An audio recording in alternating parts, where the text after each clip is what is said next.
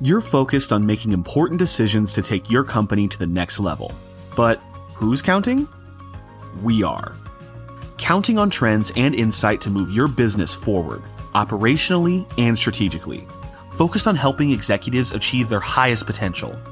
But Who's Counting is a podcast shedding light on and breaking down critical issues and opportunities for businesses. Brought to you by Anders CPAs and Advisors. Welcome back to another episode of the But Who's Counting podcast. I'm your host, Dave Hartley. Today I'm visiting with Sean McKenzie, who is a principal in tax at Anders CPAs and Advisors. Sean, welcome. How are you today? I'm good. Thanks. I appreciate it. How are you? I'm well. So today we're going to talk about the employee retention tax credit, which I know to some of the listeners that may be, well, I've heard about this for a while, which is true because it's been out there for years. But I think it's still a very relevant topic. And part of what we want to cover today is kind of your perspective and really educating business owners about what it is so that they know how and when to take advantage of it. So I guess, Sean, how did you get involved? How did you get started? Have you always done taxes your entire career?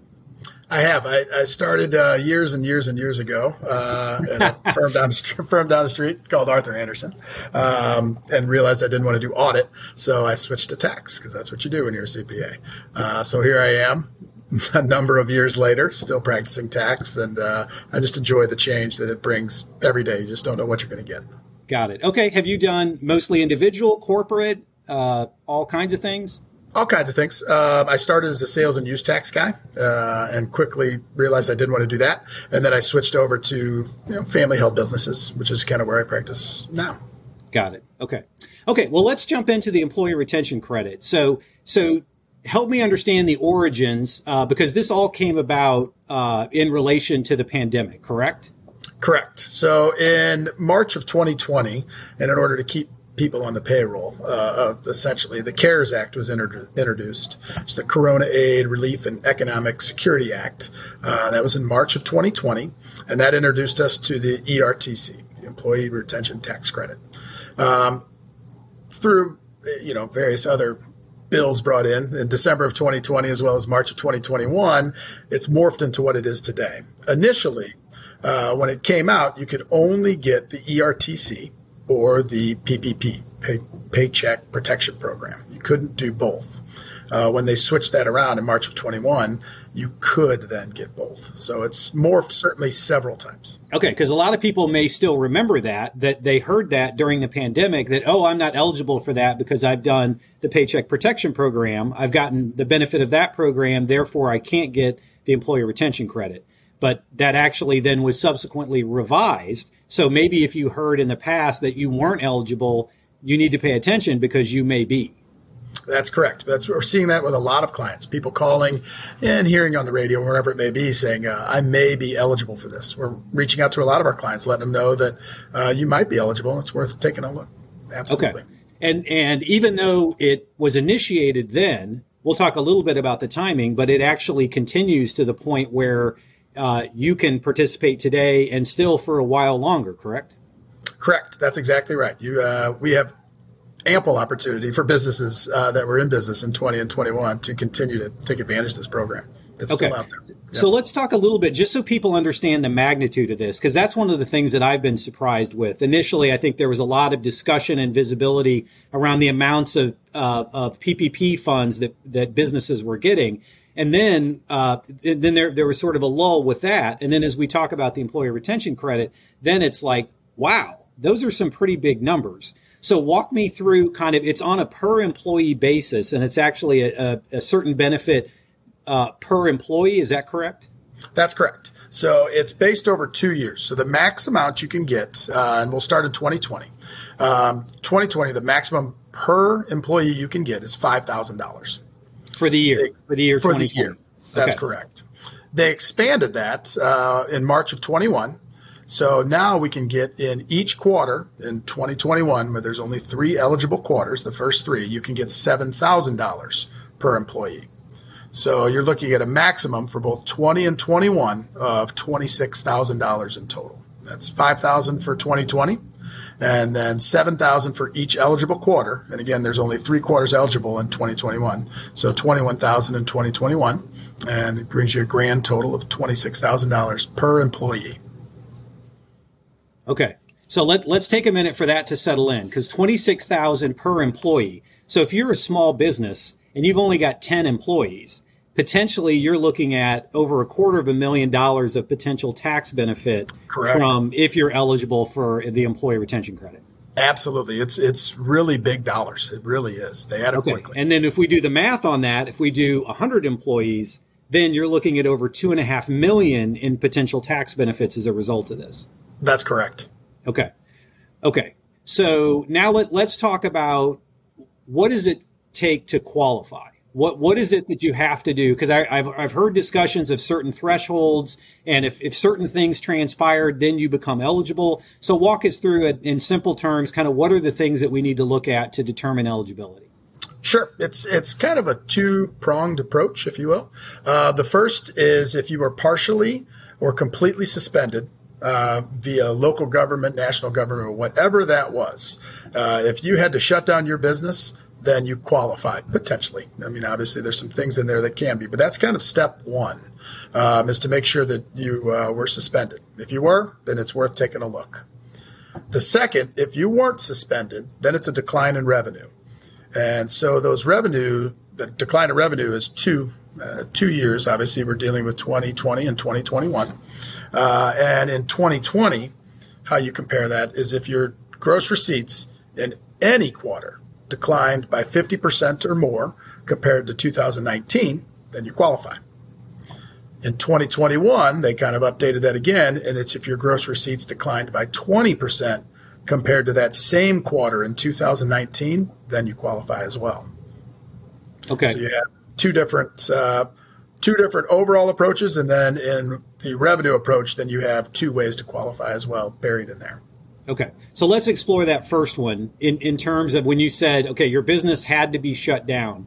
I guess give us some examples of businesses that were shut down so the listeners can maybe relate to a couple of those examples. Absolutely. So they had in our area, they had the 2-week shutdown for non-essential businesses. So the one that I go to the most is restaurants. They weren't allowed to, they were shut down initially completely.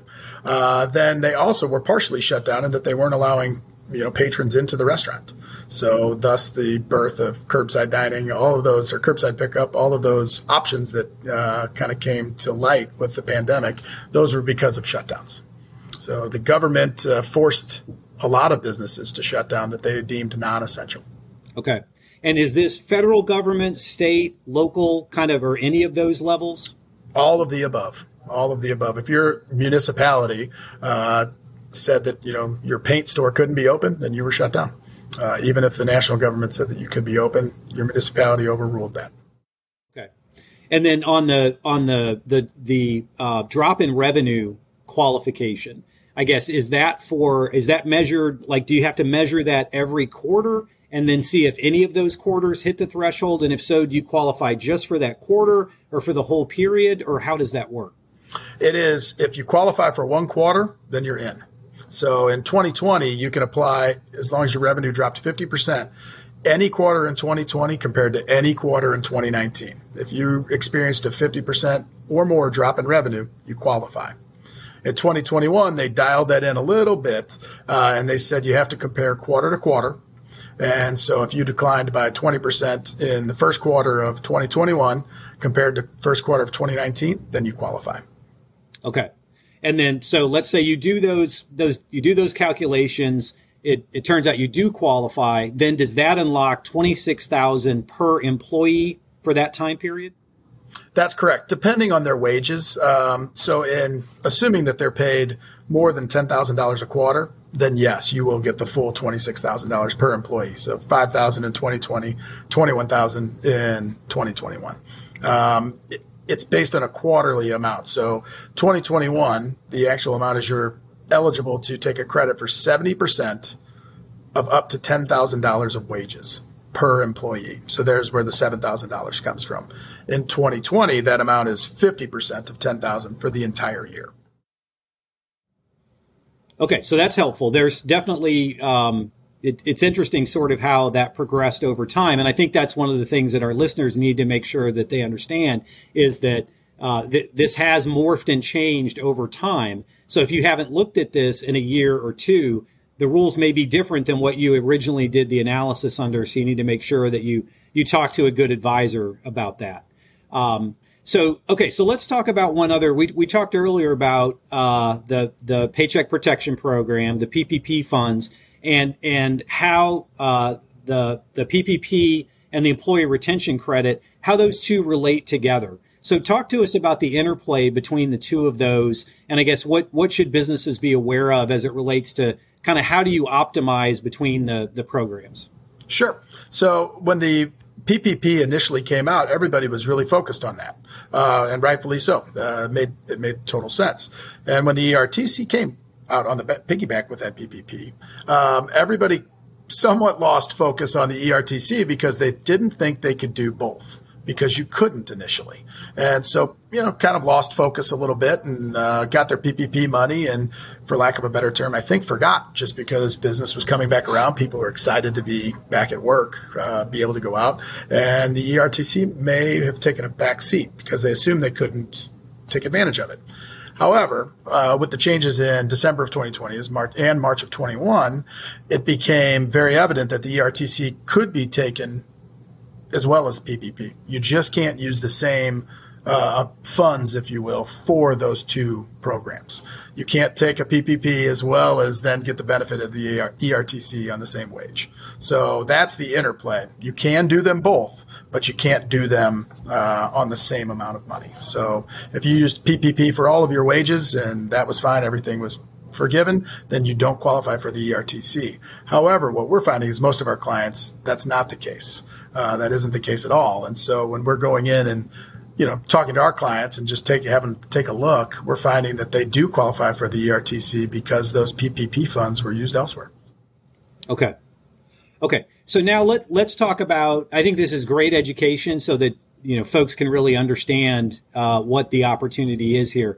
So let's talk and shift about what's happening in the market. Like you've mentioned, so we're still finding that a lot of small to mid-sized businesses really don't know, understand, and basically they don't understand their eligibility for the program. Is that what we're still seeing in 2022? That's correct. We are not daily, but certainly weekly. We're hearing from our clients that assume that they don't qualify, and we're actively reaching out to let them know that they may, and we need to take a look.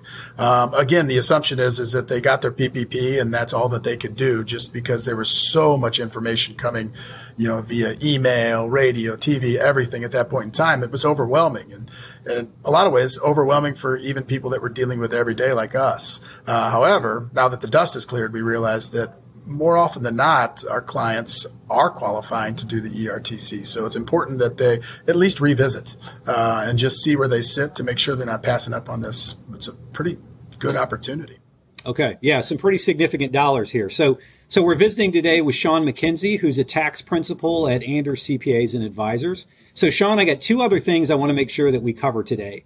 One is the timing, and two is sort of some of the things that we're seeing in the market from other providers that businesses need to be aware of. So I guess let's talk first about the timing. So even though we're talking about tax benefit for 2020 and 2021, even though we're sitting here in 2022, there's still a way that businesses can claim this tax credit, correct? That's correct. We can amend those tax returns from 2020 and 2021. We have 3 years from the date they're originally filed. So for the 2020 payroll tax returns, that means we have 3 years from the date they were filed. The latest one would have been due on April 15th of 2021, which means we have 3 years from that date, which is April 15th, 2024. So Clearly we're still within statute. The 2021 returns are those would have been due, the latest one would have been due April 15th of 2022. So we have until 2025 to amend those tax returns. So plenty of time to get in there, do the necessary due diligence to figure out if you qualify, and if you do, how much that refund is going to be. Okay, so it's not too late. Not at all. Not at all. There's a lot of people that are assuming that it is, but no, that Statute's 3 years, and we've got plenty of time. So, Sean, talk to us a little bit about, businesses, to determine their eligibility for this, need to find a good advisor that understands the rules, understands PPP and the employee retention credit, kind of how those go together. I guess, what are we seeing in the market in terms of, like, I'm sure businesses are being approached, kind of what are the different things that we're seeing in the market about advisors helping clients with this matter? Sure. I think it's important that you get an advisor that is well-versed, like you had mentioned, in PPP and ERTC, as well as just the tax code in general. We have seen businesses approached by other advisors or other businesses charging exorbitant rates on a contingent fee basis. And from all outward appearances, it appears, though, that they're just somewhat chasing the refunds. And so we think it's important that anyone that's going to look into this analysis uses someone that is familiar with the tax code as well as the ERTC and the PPP, just to make sure that your refund is safe and the application is done correctly. So, 2 or 3 years or 4 years down the road, if the IRS decides to take a look, you do have all the necessary documentation to substantiate your claim. And so I think that's very, very important. I was actually out on Google today and just typed in ERTC refunds. And the amount of people or organizations out there claiming to be experts in this it was several pages and pages deep. That was not the case even, 2 or 3 years ago. So there are a lot of folks out there doing this. And I think it's very, very important that you vet out someone that is familiar with tax law as well as PPP, ERTC, and has the appropriate, guns to take care of this, basically. Okay. And so let's go back to the dollars just real quick. So if it is $26,000 per employee for 2020 and 2021, that's the potential opportunity. If you've got 100 employees, that's over $2.5 million. If you've got 200 employees, that's over $5 million in potential benefit from a tax perspective that this represents. So I guess it makes sense. And given that, substantially all benefits or substantially all businesses, if they meet the qualifications, are eligible for this, the pool potentially of businesses that could benefit from this is fairly massive. It really is. There is a lot of money to be had out there, and so we just want to make sure that everyone is aware that it's not an easy thing to apply for, and it's absolutely imperative that you have all of your ducks in a row with substantiation in order to back your claim in case the IRS comes looking. And at some point, I would imagine that they will. And Sean, that's a good point in terms of just thinking, is there judgment here? Is it all just dollars and cents, or is some judgment applied in terms of determining whether you actually qualify or not? I guess help us understand that.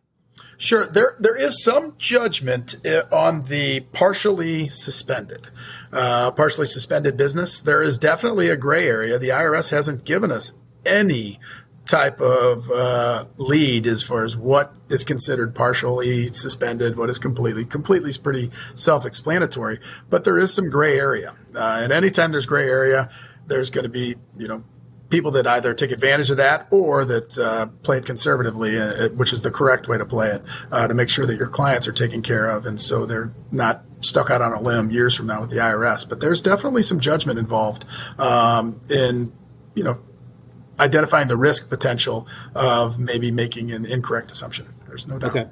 Yeah, and I think also one of the other things to be aware of is, for our listeners to understand from an audit perspective, it's early in terms of the IRS actually, coming out and auditing this. But I think one of the things that we're seeing in the media, and I'd like your perspective on this, is that there was a substantial amount of fraud in the PPP program. And so I assume that's going to be the same thing in the employee retention credit space, and that there will be enforcement or audit activity. So you do want to make sure that you've got this, really locked down. You've got a very solid advisor that can talk to you about this. So what are you seeing on that front?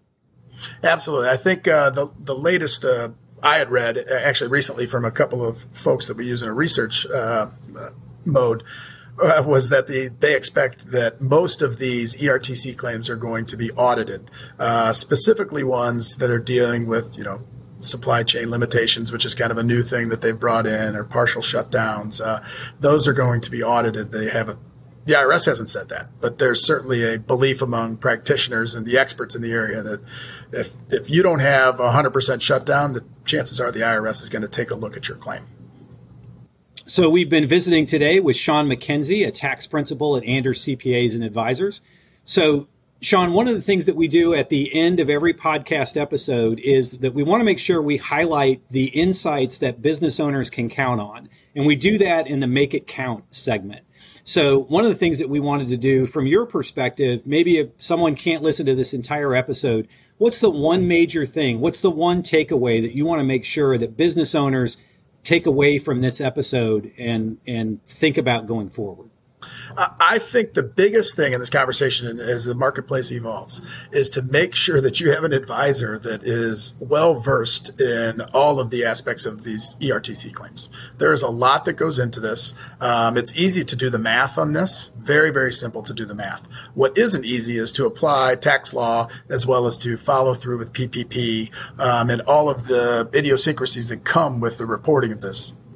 Amending 941s. It's imperative that you have someone that knows what they're doing, and in all facets of this. There's a lot of businesses out there that are approaching, promising you everything, and some don't have the reputation to back that up, and they're charging exorbitant fees to do so. Those fees are non-refundable. So I would encourage people to vet out the business that you want to use or your advisor that you want to use, and be comfortable with what they have to offer, as well as what they're willing to do if the IRS were to come take a look. What audit they're going to back you up? What substantiation are they going to keep? Unfortunately, with a program like this, there's always going to be people out there with not the best interest of the client at hand. Mm-hmm. And we have to vet through that. And I think that's the most important thing to look at. Got it. Okay, so we've been visiting with Sean McKenzie today, a tax principal at Anders CPAs and Advisors, discussing the employee retention credit and how it's not too late. So, Sean, thank you. We appreciate your insights. All right. Thank you, guys. Appreciate it. Thank you for joining the But Who's Counting podcast. Make sure to never miss an episode by subscribing on Spotify or Apple Podcasts, and let us know what you think by rating and reviewing. Connect with me, Dave Hartley, on LinkedIn, and keep up with more Anders CPAs and Advisors insights by following us on social media through the handles in the show notes. We'll see you next time.